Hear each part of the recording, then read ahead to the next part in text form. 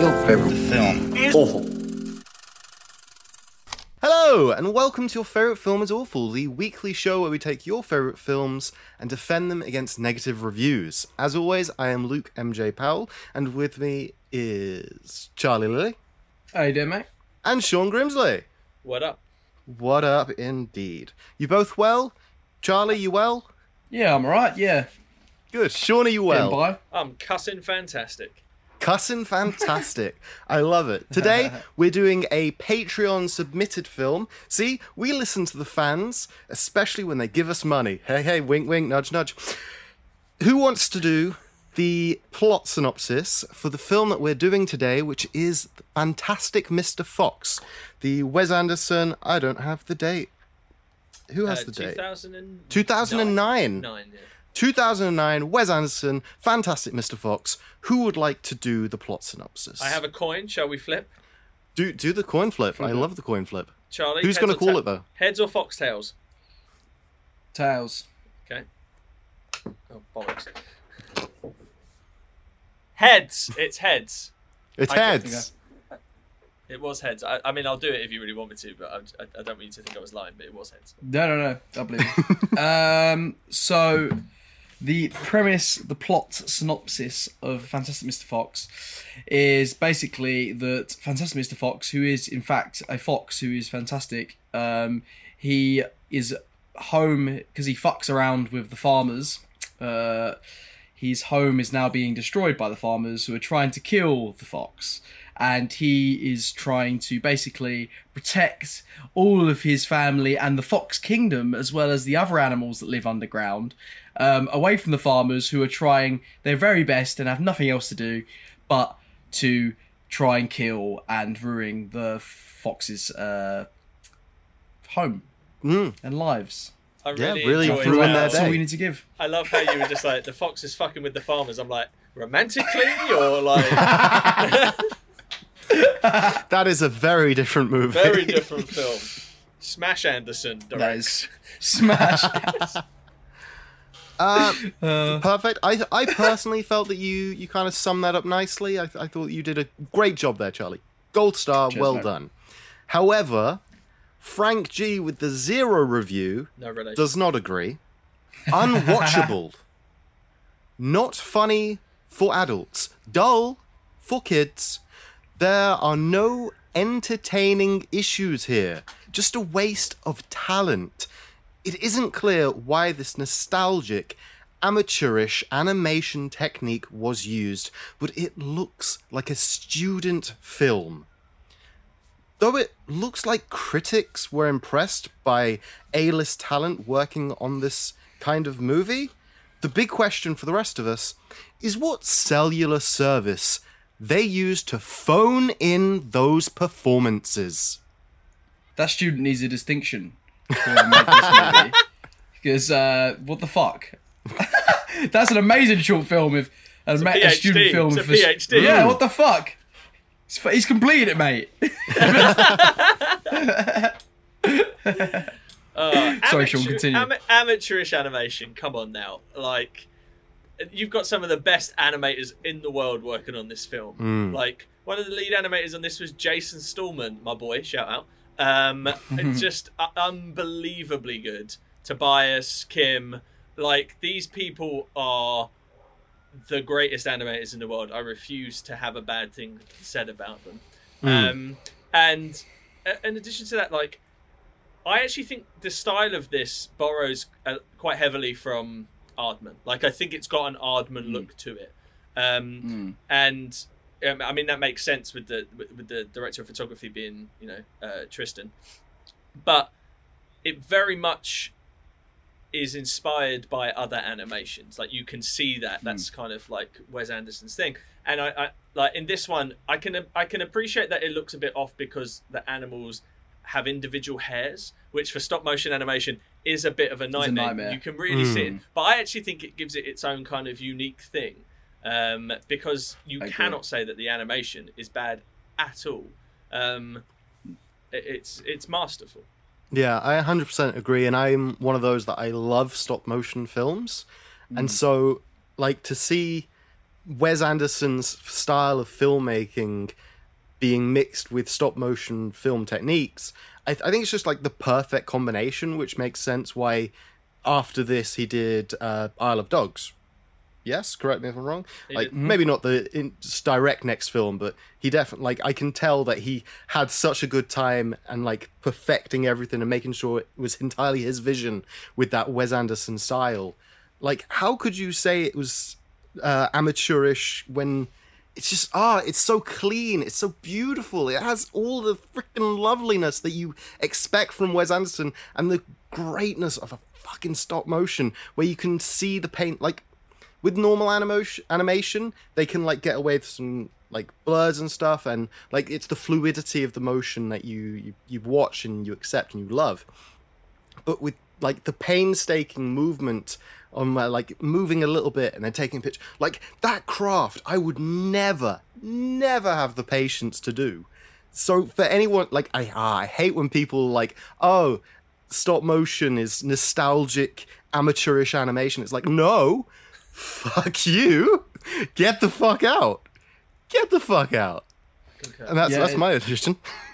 Yeah, I agree. I think stop motion, if anything, it actually kind of, there's a level of charm that you can't get from any other sort of animation style that stop motion has, which is like when you can see like the thumbprints of like the people making it on, say, an Aardman picture, where you can see the sort of the thumbprints and the Play-Doh, and you see that, like you said, the whiskers kind of moving and stuff, and it's all there in front of you, and it's all happening, and like you said, Luke, it's kind of the perfect tool for Wes Anderson, who has such a distinct style and look and perfectionism to each one of his shots and frames. Like stop motion is almost like the perfect thing for him anyway. I always felt like his films felt like sort of children's like storybooks.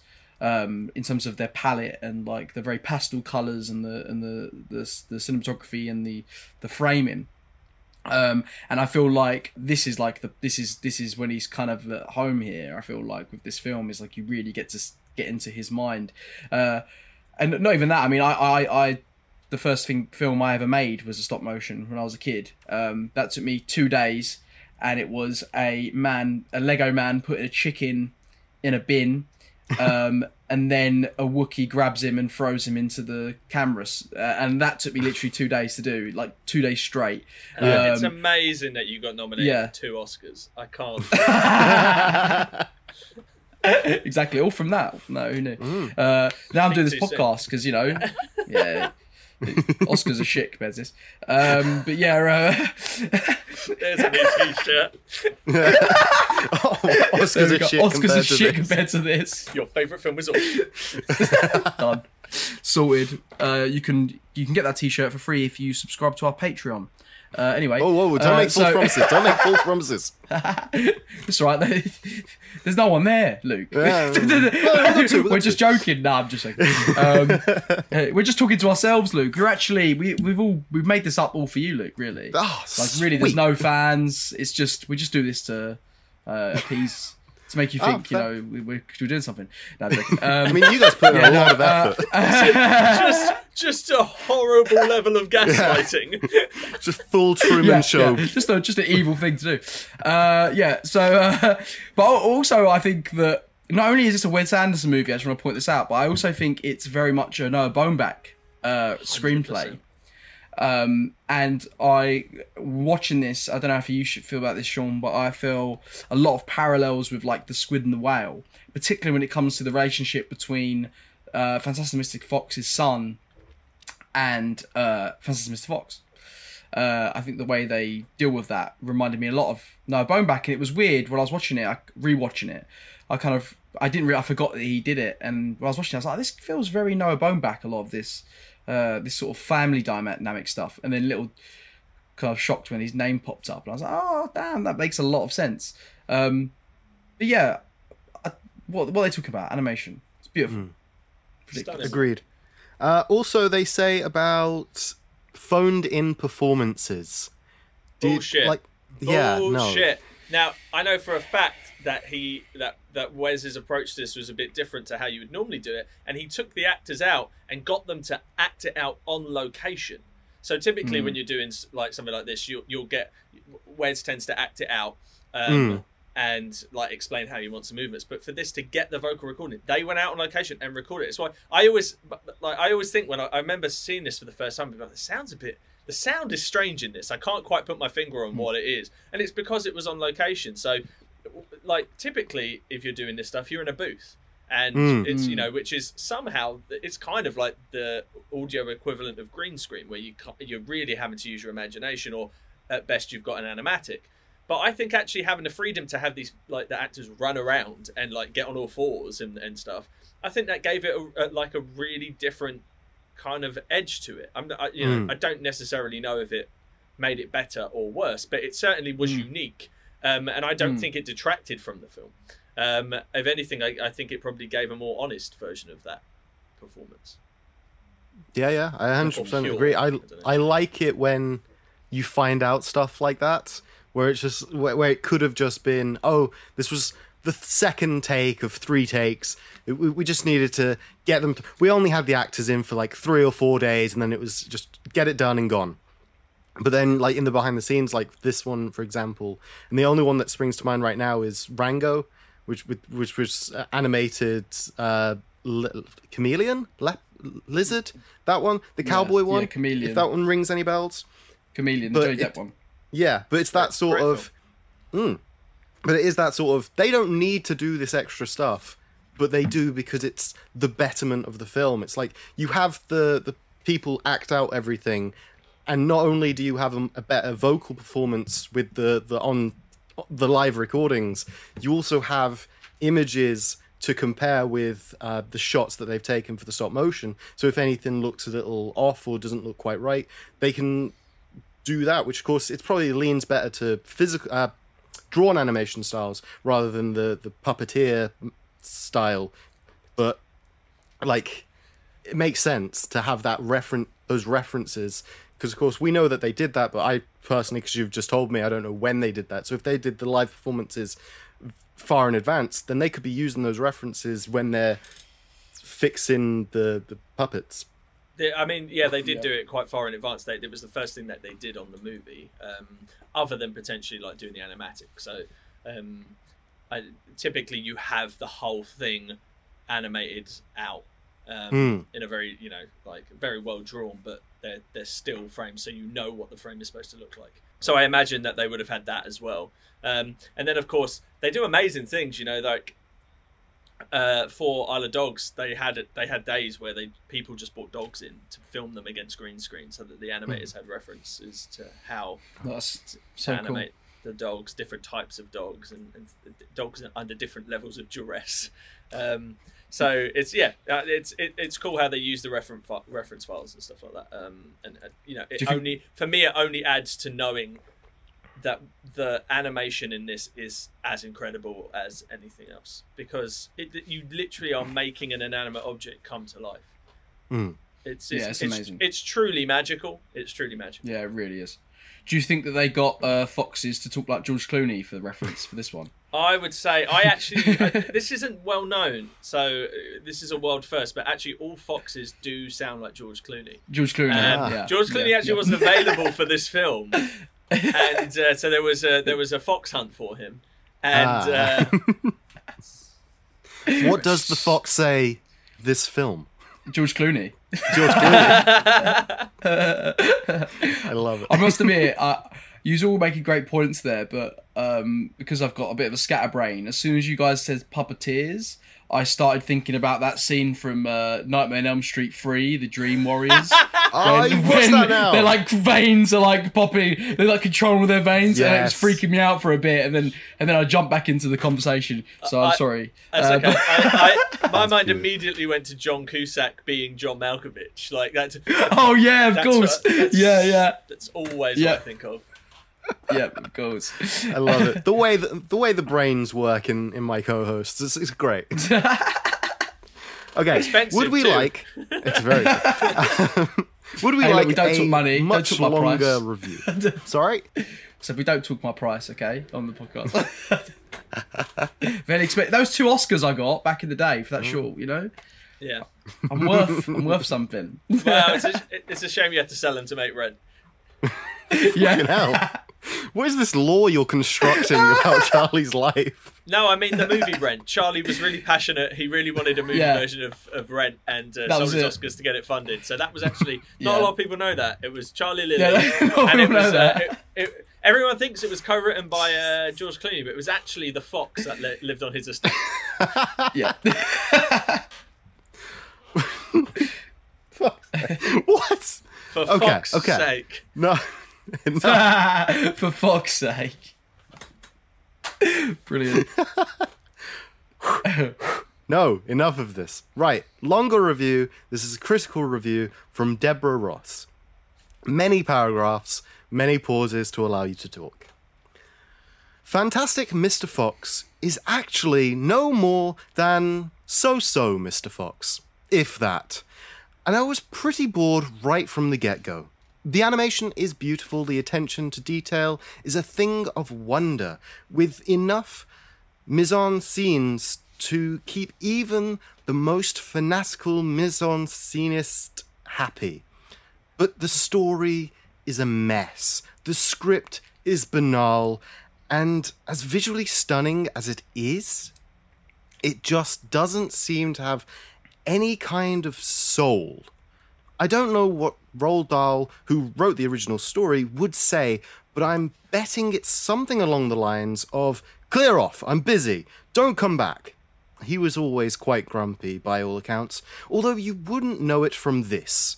You'd just think he was a sentimental old fool. I disagree, Gary. I disagree. I think it does have a fucking beating soul to it. I think the whole stuff with the son and the cousin who comes to stay, I think all of that is brilliant because it's, you know, it's kind of your classic story of the son getting jealous of this perfect cousin that the dad's leaning more towards because he's more like him. But I really liked like the scene when I need to remind me of the name of the son again, so I don't just keep saying the son. Does anyone know? Jason Schwartzman. I can't remember the character name off the top of my head. So Jason Schwartzman. Yeah, the son.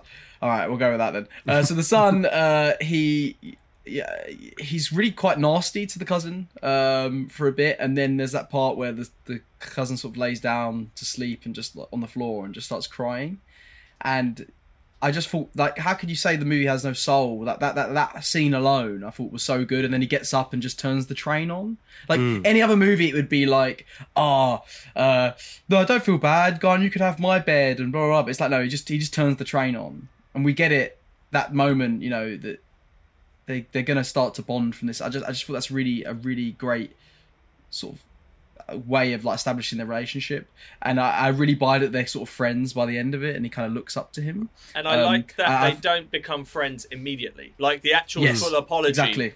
It's stretched out to the kind of crux moment of the third act. Exactly, and like I said with that whole thing of like he doesn't, you know, that moment he could have, when he was crying, he could have gone to him, oh yeah, you know, I'm sorry man, like you can have my bed, blah blah blah. That would have been like any other movie, but like the fact he just turns the train set on, like that's enough for us to know, you know, that you know, he doesn't really want to be like this. He's just jealous. And I just feel that was really sweet, and I love that whole stuff with his dad of him just like, you know, you're weird, you're just you know what I mean? Just be your weird self, and that's kind of what makes you weird. And through being your weird self, you become the person you want to be, which is eventually, you know, someone who can run track a bit better or play this game that Fox game they were playing, the cricket game. And it just baffles me to say that it doesn't have any soul because of that. I mean, let alone all the other stuff, the other family dynamics they have going on, and the fact that the cousin's father is dying, and what his character, you know, he's such a side character, but he's got so much depth to him, even of like, you know, he can do it all, but he doesn't have a father figure in his life. Well, he won't be around much longer anyway. I don't understand what people watch sometimes. Yeah, I 100% agree. It's one of those that this film lives and dies with its characters, and they are very fleshed out, and you do have those very believable dynamics. Like, I don't know about you guys, but growing up, it was that kind of, it was just being a bit different, and like not feeling like you fit in, and especially in England where it's like we don't have the cardboard cutout American stereotypes in high school where it's like, you guys are jocks, that's the box that you fit in. You guys, the cheerleaders, that's the box you're fucking nerds. Get over there and get in your locker. Get in your locker. Like in Britain, look at him, he's trying. Yeah, exactly. Should I two-strap it? Should I two-strap it, single strap it? What do I do? I'm single strapping it. And in England, it is very much because we have a little more freedom in that kind of stereotypical tropey thing isn't applied to us. We can experience that, and it is that kind of every kid is the weird one, is a little different, and we're all trying to like figure out who we are, and it's just very believable character of the son. So I wholeheartedly agree. Yeah, it's, you know, Wes Anderson and Noah Baumbach, you know, do like tropes of their writing is to have these male father figures who are kind of just lousy. Like, they're not bad, they're not ostensibly bad people, but they're kind of lousy father figures. And, you know, this is much like you said, it's very Squid and the Whale, and it's very Royal Tenenbaums, and it's kind of a mashup of those two things, but also recognizing that it has to still be a movie for kids, so it doesn't dwell in the melodrama. But actually, if you dissect some of it, there's some heavy stuff, like when Meryl Streep says to him, you know, like, I love you, but I shouldn't have married you. And then the scene ends. You're just like, wow, that could be a whole movie. Like, you know, it's true. It doesn't explore it, but you know what it means. And you're like, that's what I consider heavy for a kids film. You know, like 100%. It's dealing with that. And so in contrast, you've got the George Clooney Fantastic Mr. Fox figure who's trying to reclaim his youth a little bit. And you've got the younger figure, you know, his son, who's called Ash, by the way. His son, who's trying to be taken seriously and treated more like an adult, and you've got Christopherson, who, you know, has been forced to be more adult and more grown up because of the situation with his father. Again, that could be its whole movie, but it doesn't dwell on that. And I can appreciate the reviewer saying, you know, that it's a little bit cold or a little bit distant. The pacing is a bit strange. I won't lie, but it's in keeping with a particular style, and it's consistent through the film. So it's not a mistake; it's a choice, and I don't think it's a bad choice. I agree, and I think as well that comment is a comment that Wes Anderson gets a lot about his characters being cold, and I kind of agree. I kind of understand that they're very kind of distant, but I get a sense that that's the kind of household that he come from in a weird way. Particularly, I think Noah Baumbach maybe as well, because I think that in something like The Squid and the Whale, for example, and this film, like you said, the dads are like, they're like amazing at what they do. They're kind of like middle class people who like are very, very good at what they do, very intelligent people. Fantastic Mr. Fox is obviously fantastic. What's his chops in Squid and the Whale? Jeff Daniels. Jeff Daniels is like an excellent, like highly intelligent person, but again, their flaws come from the fact they're not the best fathers. Even though they're great at this thing, they're not the best fathers, and I could see maybe that's why Wes and Noah maybe worked on this, or because I imagine they kind of had a similar. I'm literally just speculating from their movies. Upbringing in terms of they come from maybe very intelligent parents that are very good at what they do, but may not necessarily give the attention that the children maybe desire, and that's what I've found through watching their movies anyway. Yeah, if I was to find some sort of through line between it all, and the characters almost seem like they've all been raised by psychologists. So it's you don't just exactly feel it; that, you analyze the feeling, and that becomes you stop recognizing the feeling and you recognize the processing before you recognize the feeling.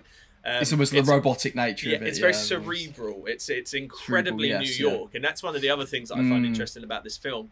That I'm not sure they holistically gel, but I don't think it's a criticism. There's such an Americanism to this, while it's also set within this almost that is true, like very English countryside, and it's like it's such a weird mashup that, you know, anybody else it wouldn't quite make sense, but somehow, he's a very production design based filmmaker, So it meshes up in a really interesting way because it is uniquely a Wes Anderson film. So Yeah, I 100% agree. So the next paragraph is just about plot, which we've already covered. So we're just going to move into the next paragraph. A film does not have to be a slave to a book, but one hopes something of the spirit of a book remains, and here it simply doesn't. It's as if Mr. Anderson took the spirit of the book, showed it the door, and instructed it to never show its face around these parts again. Here the foxes are no longer just foxes that dig a lot. Here they're anthropomorphized to such an extent they stand on two legs, make their getaways on motorbikes, use mobiles, watch TV, are dressed to the nines, and also appear to be in regular employment. Mr. Fox wears a raffish mustard-coloured suit and is now a newspaper columnist? Weird, I know. Meanwhile, Miss Fox is, well, foxy, with her big blue eyes and smart yellow dresses. They have a young son, Ash, who thinks he's not good enough for his father, but of course knows he is by the end. My, how one longs for Aunt Sponge and Aunt Spiker to roll up and sit on the whining little fellow. Mr. Fox, by the way, is voiced by George Clooney, and Mrs. Fox is Meryl Streep, which I just don't get at all. Why hire big money names for this sort of thing?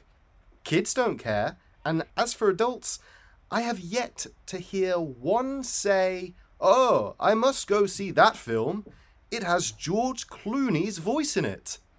The voice of Wallace in Wallace and Gromit was by that old chap from Last of the Summer Wine. Can't even remember his name. And it didn't seem to do the box office any harm. So it's a big paragraph. All right, I'll tackle the box office thing first. This is a huge gamble, this film, and financially I don't actually think it did especially well. I think it had a budget of 40 and it made 50. That's not by any means a success, but pretty much all of Wes Anderson's films cost that much, so you kind of know what you're gambling on. I would say that the star power aspect of it, and don't forget this is 2009, probably helped sell that idea a little bit, because at that point as well, stop motion was it's widely accepted now, but this film and Wes Anderson's love of it is one of the other reasons why this has become a more widely, loved and accepted thing. I don't think it alienated people. I think it actually brought people to it that wouldn't have kind of figured it anyway. There is this kind of like hipster credential to Wes Anderson that I think, is certainly true to some degree, but it allowed people that would have said, "Oh, that's not cool," to say, "Oh, this is cool," and then by osmosis, maybe more people liked it. I'm not trying to appease those people. I'm just saying. If I can just tack on to that point, the point about, really just the whole focus of the voice cast. So I've made it no secret in one of the previous episodes, I think it was Jaws, when I said that I watched Space Jam 2. Space Jam 2, A New Legacy. Lola Bunny is voiced by Zendaya. Yep. And that character does barely anything in the film. That is such a and it didn't need to be voiced by Zendaya. It didn't need to be. It could have been the original voice actor, which is, of course, is very much like this in the fact that as much as this reviewer was like, "Oh, no audience is going to care who's voicing the people," big names bring people into films. It's happened all the time in live action, and it happens with with animation as well, where they've got in these big names because, as you just said, it is a risk. So to have bigger names attached to it, the audience is automatically going to go, "Okay, well, this has fucking Meryl Streep in it, so it can't be absolute tosh because she's fucking great." And so people will be encouraged to get bums in seats. And it is that kind of marketing thing where, as much as this reviewer can be like, "Nah, it doesn't matter. It makes no sense. It doesn't do it box office any harm," it does the box office more favor than it does harm. It's just a business choice that makes sense. Definitely. And if you look at the cast as well, oh, sorry, Charlie.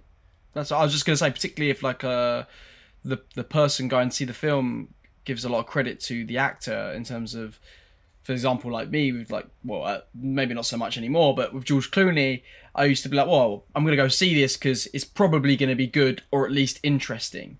There's certain actors you have a trust with, don't you? I mean, De Niro in the 70s and 90s, you know, Ryan Gosling, I feel like I'll go see whatever he's in because even if it's not good, it's going to be something interesting or different, or, you know, and I feel like that sort of stuff is what brings people in, particularly with animation. It's like, oh, okay, George Clooney's in this animated Fox movie. Well, I like George Clooney's other movies. I'm like, but you know what? We'll give it a go this weekend. You know, it's on. Do you know what I mean? George Clooney's in it. He's usually good. And I feel like that, so I think it helps the box office way more than they get credit for. But yeah, Sean, continue. Yeah, and I mean, just further adding to that was what I was going to say anyway, was that, you know, this is a top tier Wes Anderson cast. Yeah. And if you look at what the film's about, it's a heist movie.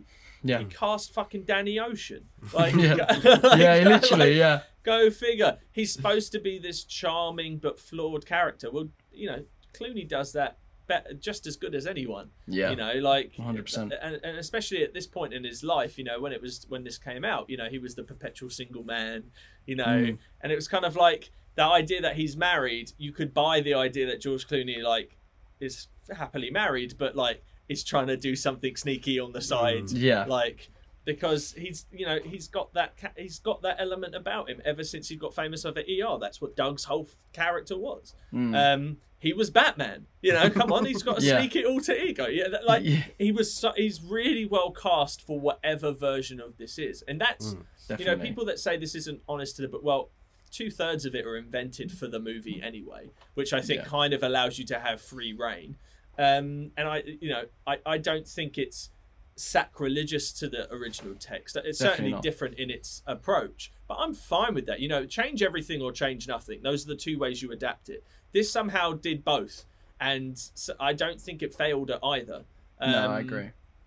And you know, and I've said this before, and I'll say it again. It is an adaptation. Last week we talked about, we got Suicide Squad and The Suicide Squad. They're entirely different movies, but they're both different takes, different adaptations. I know I have a favourite, but I don't think that this was, you know, I don't think this was a failure as an adaptation. Let someone else do it in a couple of years if they want to. Do something more honest to the text. But, you know, this is what it is, and I'm liking it. Definitely. I think adaptations should always try to, I agree, either do the same thing or add something else to it, or add something new, or have a fresh take on it, or a fresh perspective. And I think that's exactly what this does. I think, like Sean said, you know, this in my mind is the definitive Fantastic Mr. Fox, but it doesn't have to be for everyone else. They're probably going to remake it in a couple of years. It's one of those books, isn't it? Do you know what I mean? This is Wes Anderson's take on the Fantastic Mr. Fox story. And yeah, also I found it quite funny that they referred to Wes Anderson as Mr. Anderson, because I can't help but hear Hugo Weaving in my head whenever someone says, Mr. Anderson, you helped your landlady carry out her garbage. I'd love to see that version of The Matrix. Wes Anderson.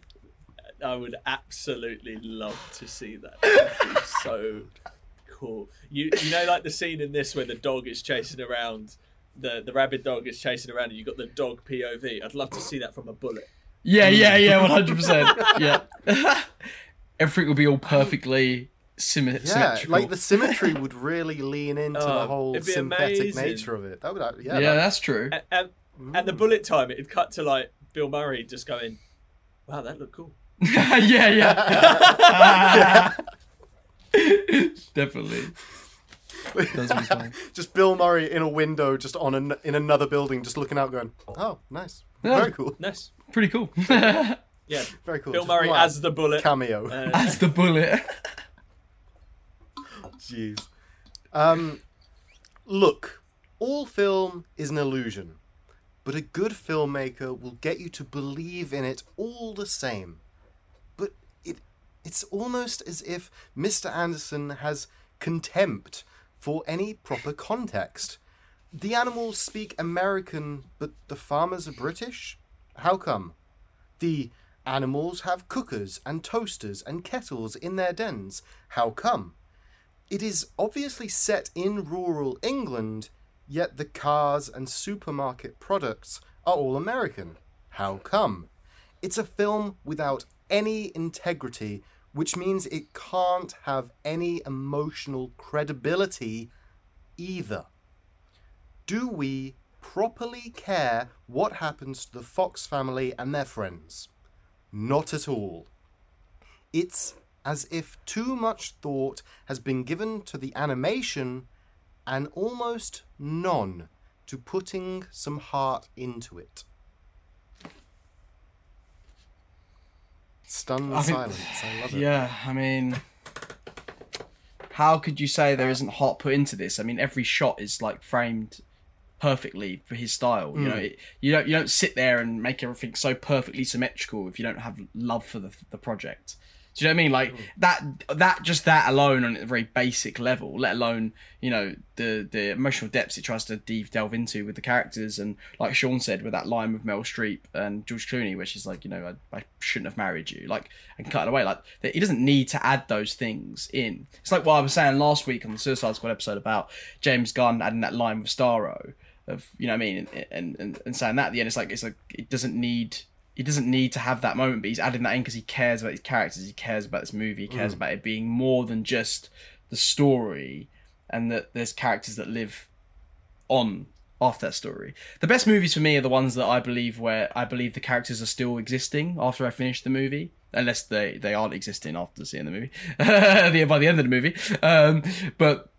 But yeah, like this one, for example, I totally believe they're still out there chilling, you know, the Foxes, because they feel real and grounded, and because he gives them that very human element, even though we're watching animated Foxes. And to say that there's no love and craft put into it, I think it's just ridiculous. I love how pure that was, Charlie. I love that you're sitting there thinking about that family and all the badgers, just, you know, having a good time. Of course. Outside the diegesis of the film, they're alive. They're 100%. alive. Chilling in the supermarket. See, that's what Pixar figured out for Toy Story. They were like, Yes. yep, we got this. We've tapped into something. I'm not even joking. When I was a kid with Toy Story, after I saw that movie, I used to like go to walk out the door and then quickly look at the toys, just in case, like try and catch them. I can't remember who it was, but I read somewhere someone found a loophole in Toy Story, which was like, if Buzz doesn't think he's a toy, why does he play dead whenever the humans are in the room? Oh yeah. No, that somebody else explained it. It was because in the second film, I think it is, with the Buzz Lightyear with the belt, he says, like, what are you doing outside of stasis? What, like, if anybody sees you, sort of thing. So every time Buzz has been static up to that point, he's pretending to still be like in stasis sleep. So none of the actual people know that he's awake and is aware of his surroundings. I see. Okay, so it's like that's a great one-line fix for something that someone probably brought up to them after the first movie. Oh yes, definitely, definitely. Is there smoking in space? No, thank God we invented the such and such. Yeah, literally. I've kind of forgotten what else was in the review, but I kind of touched on the Americanisms versus the Englishisms as such. It's a movie about a fox at war with farmers who speak, regardless of accent, speak the same language. It's like suspend your disbelief. Like if your problem with this is nationalist. First of all, I guarantee you voted Tory. That's right, I'm back on the political side. He's making it political. Come at me, Eton Bros. But you know, there's a suspension of disbelief when you're going into a Roald Dahl move, like a Roald Dahl story, and you know, a movie based on one of those books, and it's stop motion, and you're looking at the whole thing. It's like, okay, well then, why is Mel Gibson a chicken? Yeah. No, it's true. For me, it's.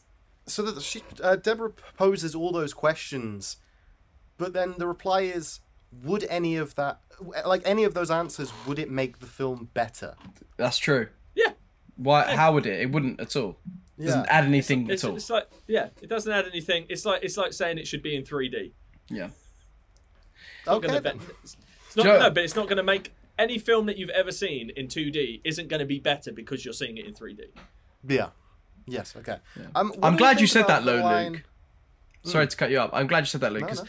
I feel like usually that there would be the type of things that would bother you in our reviews. I feel like Interestingly, right? yeah. He's coming at you, bro. Like He's that coming whole at you. bit actually Sorry, reminded love. me of You know it's love. Luca. Do you remember Luca? Oh, yeah. Little Pixar film where you guys had that argument of, oh, underwater stuff. Why? And I was like, but would it help? But yeah, no, Yes. I would be that type of person. I'd be like, no. What do we think of the line? It's a film without any integrity, which means it can't have any emotional credibility either. Yeah, I frowned at that when you were saying it. I think it's full of integrity. Like, first of all, I'm not sure how you claim a film has integrity or not. Yeah, Like, that's even Michael Bay making a fifth Transformers movie has integrity. Integrity, It's not necessarily a good idea, but it still has integrity. I'm not sure what disqualifies it from having integrity. So perhaps it's in relation to some of the things that she took issue with that we've just mentioned. But I mean, the dictionary without definition. the integrity, it cannot have emotional. What was it? What did she say? Credibility. Credibility. I mean, I don't know what the credentials for passing that test are, but like, was I invested in this in the same way that I was invested in the toys burning up at the end of Toy Story 3? No, but it wasn't ever trying to do that. The idea of the son trying to impress his father and the father being more impressed by the cousin, did that stuff ring true? 100%. definitely. That's emotion. That's emotional credibility. So I can't remember who wrote that review. Go fuck yourself. yeah, 100% because he doesn't need to have that. Sorry for the kids. Go cuss yourself. It's true though, because it doesn't need to have that sort of a love triangle, I guess, between the cousin, the son, and the dad. He doesn't need to have that. It's if you just have the plot of the Fantastic Mr. Fox, that's enough for you to have your movie, isn't it? But the care and the love, to go back to that, is Wes Anderson adding that extra element of that dynamic between those three characters. I wonder how much of this hate comes from the fact that so many people read this book or had this book read to them as children. It's true, everyone And, sort of read you this. know, they have such their own emotional attachment. It's such an important book to so many people that doing something that is uniquely Wes Anderson-ish alienated that for them. But you know, that's the problem if you adapt anything that's widely read, or even if it's not widely read. The reason 90% of people say, "Oh, the book's better than the film," well, that's because you probably read the book first. You put way more information into a book, so you can really delve into subplots, which you have to cut out of movies 90% of the time. But also, how can any single person compete with every individual's imagination? They can only go with what they think is the best version of it, or I their agree. version of it. Especially the And, you book know, thing bothers me. Yeah, it really annoys me. And when there's when I see something like, when David Fincher got announced to do Gone Girl, I specifically didn't read the book because I want the movie to be better. And if the adage is true that the book is always better than the film, if the film is a 5-star masterpiece, like Gone Girl is, and you're telling me the book's still better, I've not only just enjoyed a 5-star film, but I get to go read a book that might make that I Yes. get even more out of it. Yes, I agree. I get more doing it that way than reading the book and then being disappointed by the version of the movie that I didn't imagine in my head. Yeah. Whereas now 100%. I've read Gone Girl subsequently, the film is better than the book. There's absolutely no question in my mind because it doesn't contain as much information. Well, yeah, I it's that 100% agree whole- with that. Yeah, it's the whole. A picture says 1,000 words, but in a book you can spend 1,000 words talking about what a per person picture. thought. Yeah. Yeah, It's true. Yeah. And like, Yeah. how do you show a picture of what a character's thinking?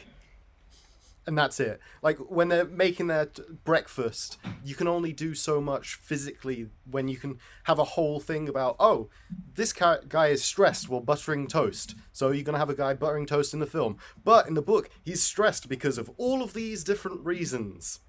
Yeah. So it's just... To me, to compare the two is I almost see it as nonsensical because it's like you said, Sean, like what you said, Luke. They're two complete different mediums, of course you're gonna prefer the book because the guy who wrote the books he's got hundreds and hundreds of pages to tell you about this character's kneecaps. Do you know what I mean? Whereas like you've got bloody Claire's knee, A Eric history Rowe. of kneecaps by Philip K. Knee. I don't know why I'm so knee. I was thinking about Claire's knee, the Eric Romer movie. I don't know why. I just don't know. But, Okay. but anyway, but yeah, anyway, you have all this time, right? And for me, every time I've always asked someone why they prefer the book more, it's always for this reason. Okay, so let's pretend for a second this person prefers the Lord of the Rings books to the movie, right? Okay. I go, what is the reason you don't like the Lord of the Rings movie over the books or whatever? And they go, oh, because insert scene where this character kills an orc that is completely not connected to the main storyline is not in it.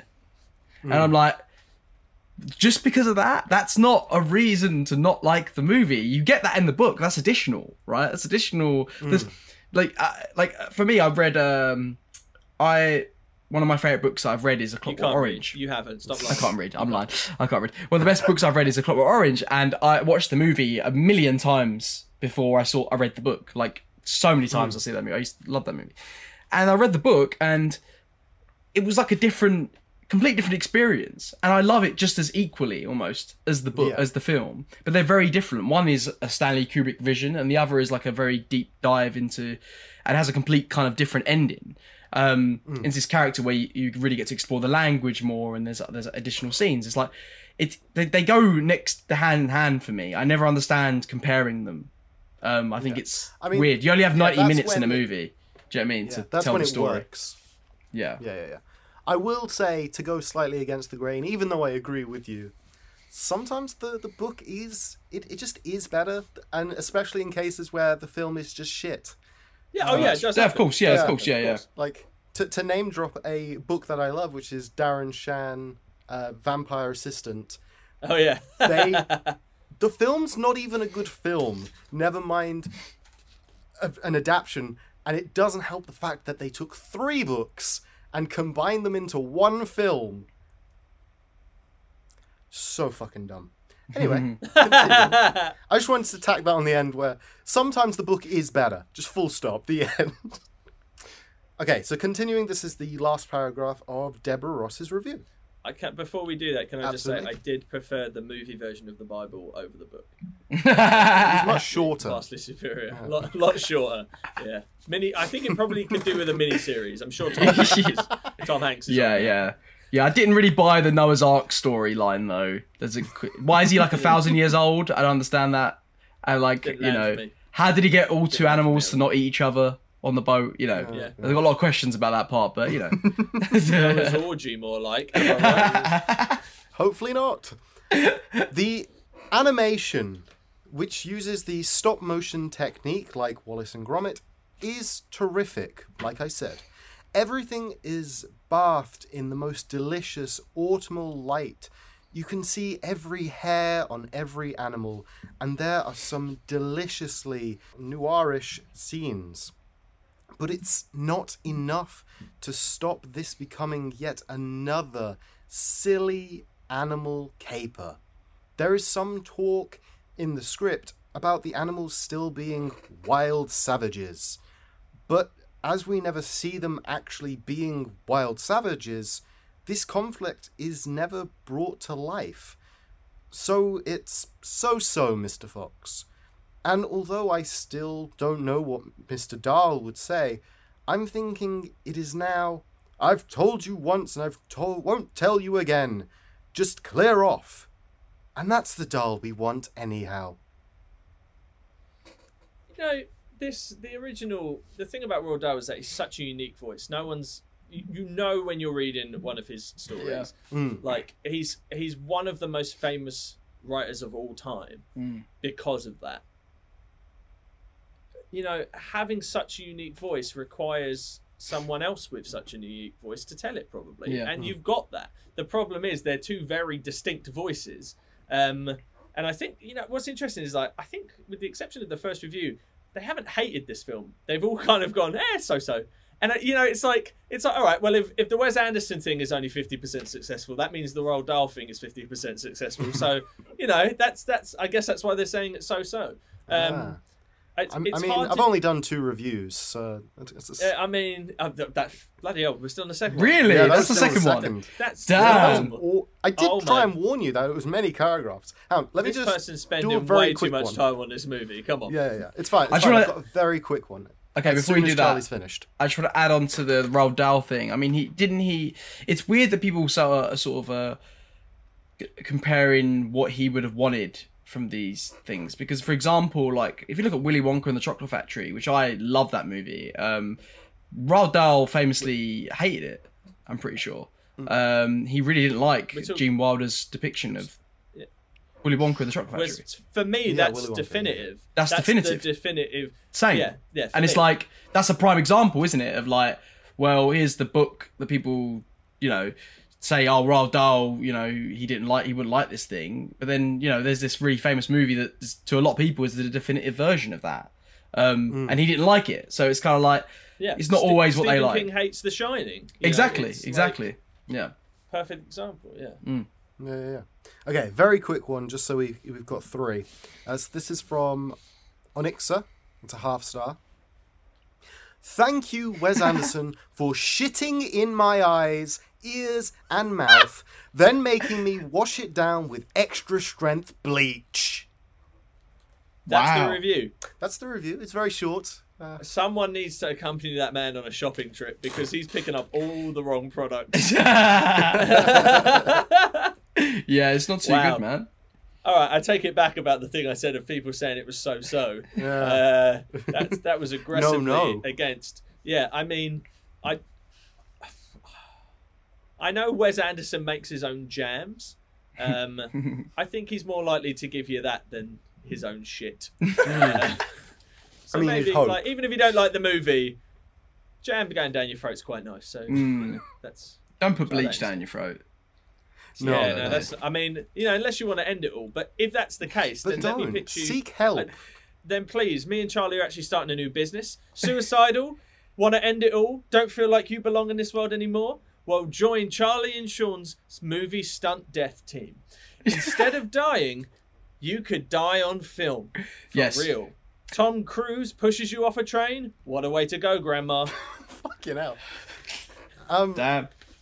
Me and Sean. Was it you, Sean, that also thought that stuntmen when they were younger actually died? Yes. Was it just me? Yeah, so did I. Yeah. No, I also it was. thought they died We've had for this it. conversation. Yeah. We've had this conversation. It was you. It was my me, parents yeah. sat me down. No, it And was told you. My Yeah, parents explained to me that it was like all fake, like nobody got hurt or anything like that. And that's why they let me watch, films that were far too violent see. for kids, because I was like, oh, it's not real. I used to have like screaming matches with my parents that WWE was real. I was like, how? It is. How can he jump No, but it from? is though. No, the it is real. lifestyle is real. The lifestyle How is dare real, 100%, of course. I'm talking about the How dare you, Lily Mum and Lily Papa? fighting. Exactly, it's true. It's true. It's Trying to real, remember, man. For some reason, both of your parents' names have gone out of my head. It's fine. You don't need to say Literally, their I'm names not, on the podcast. Not even close. Like, I'm not even close. If you were to ask me what's your dad's name right now, I'm like, I mean, it's the most obvious. It's the most obvious English name, probably. Dave. Close. Bill. What's the other one? No, we're not playing this game. We're not saying your parents' names on the podcast. I literally, I know the Immediately man, after talking and I about cannot turning remember. every film into a snuff film. We're not talking. I didn't We've gone say full- 8mm. I didn't say let's do that to Grandma. We gone Videodrome on this bitch. We have. Right. Joaquin Phoenix is going to come and find us. Jesus. Case All closed. jokes aside, if you are suicidal, please seek help. Yeah, Please- please seek help. That was yeah. It Please was all do. a bit. We'll put a number in the description below. Please don't ever. If you're thinking about it's been said. Yeah. It's been said now. You can't take it back. Well, you can, but we're not going to because it's going to be too big of an edit. Is the film awful? No. Yes, no. Is that a review? Are you asking us? That I'm Oh. asking you. We don't have time for more reviews. We're past the 40-minute mark, I assume. No, the film is not awful, so it's a thumbs up. It's awesome. Yeah. Thumbs up. Thumbs up. Awesome. Yeah, no, I finished the film and I was like, I was filled with good emotions, and you don't get that from a bad film. You're filled with, I've just wasted 2.5 hours of my life. That's a bad film. This was yeah, everything came out peachy. I love it, and that's a good film. Awesome.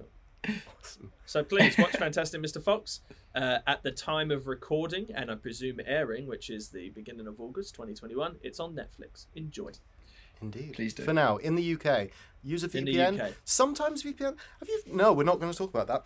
We're not gonna do What film do you double bill this with? The Squid and the Whale. I was going to say the Well. exact same thing. I was Well, gonna say the Charlie exact got same there thing. first. Actually, no, we're going to take that away because you already spoke about the Squid and the Whale. No. like, You're not allowed. Denied. half an Hey, hour I ago. brought it to the table. Okay. Ah, Now shit, bum you did back. do that. In fairness, yeah. I would probably Raising Arizona. Do you know what? For as weird of a combination that is, I get it. That's spot It's on. like it- I think that's almost yeah, like it's really so- good. That's a really good double bill. I really like that. I was, It's- yeah. It's It's- it's about bumbling fathers and their kids, and it's goofy and wacky, and it's a unique voice that is the Yeah. Coen Brothers. I actually found this Fantastic Mr. Fox to be very Coen Brothers like, yes, and that's definitely. one of the reasons that I like it. Yes. I don't know if that's the casting of George Clooney or not, but definitely. Yeah, that's true. But also the musical scene. It's Yes. I was just making it up. Well, that's bad songwriting. That's, yeah, that's proper Brilliant. Coen Brothers, isn't it? Wild Dahl wouldn't have written that. Like, No. come on. It's true. That is a fucking great choice, Sean. I like that because it's kind of off field, but Thanks. I can totally see it. It's got that weird, quirky style, especially the chase scene. It kind of feels like something out of it. The characters are kind of in the wacky and that's good. I like There's that. heists. And it's got that kind I of love a heist. southern feel, even though it's set in Cornwall or wherever the fuck it's set. Yeah, no. Yeah, that's good. Fuck. I posed the question. I have not even. The Grand Budapest Hotel? I mean, it's a Wes accept Anderson that? Wes joint. Anderson. I Wes can see him going Anderson. hand in hand. The relationship between Zero and Ralph Fiennes' character is that kind of similar, want to appease the father figure type of relationship. I feel that like you've got enough branches connecting everything, and because it's I mean, Wes it's- Anderson film, It's every all of Wes the cast. Anderson movie. Yeah. Every Wes Anderson movie. You know, it's just very world. all of them, any of them. I find this one to be most like the Royal Tenenbaums. Like, you know, Yes, Fantastic yeah. Mr. Fox is very much like an amalgamation of Ben Stiller's character and Gene Hackman's character. Definitely. I 100% agree with that. 100%. 100%. Andy Cool. Pease. Any more? Any more that we've got? Yes, no, indifference? No? No? Oh, Cubo and the Two Strings, because of the stop motion is Kubo and just the as Two amazing. Strings. Yeah, just watch Ooh, yes, to get more like people watching stop motion animation. Yeah, Coraline, Kubo Yeah. and the Just Two all Strings. of those. Just Yeah. marathon all stop also- motion pictures. And also, can I just as a shout out to the DP of this film, Tristan Oliver as well. Paranorman is so underseen, so underrated, and just a masterpiece of stop motion cinematography. Absolutely next level. So, yeah, love to do that on the show. Actually, it's a really underrated film. I've always meant to see it, so I'll be up for that. I've not seen Yeah. it. No, I've always meant to see that. My friend. Recently, I've been looking at gift ideas, and Leica sell flip books, which have like the print, the individual shots that they taken to make the stop motion films. And Oh, just- amazing! it's so good. It looks so cool. That's I'll so ask- cool. My friend Emily works there, so I'll ask her. I'll ask her if she can get some Yeah, discount. Well, that'd be cool. Yeah. What the fuck? Okay, cool. Wow. Hmm. Sean, thank you for being here. What do you want to plug your socials? Tell us. Are you still very busy? I assume you're still very busy. Oh, but- it's you know. I'm so busy, so busy. But yeah, Sean Grimsey Films. I'm not available now until October. Beautiful. Charles, what about us? They can find us on Facebook, Instagram, Patreon, and YouTube. Your favourite film is awful. And they can find us on Twitter at FabFilmIsAwful. Mwah, perfect. So well rehearsed now. So yeah, got it down. Got it down. Got it down. I love it. Listener, thank you for being here. Hope you're having a lovely day. But otherwise, bye-bye. Take care. Peace out, mother cussers. Peace out, mother cussers. And fade to black.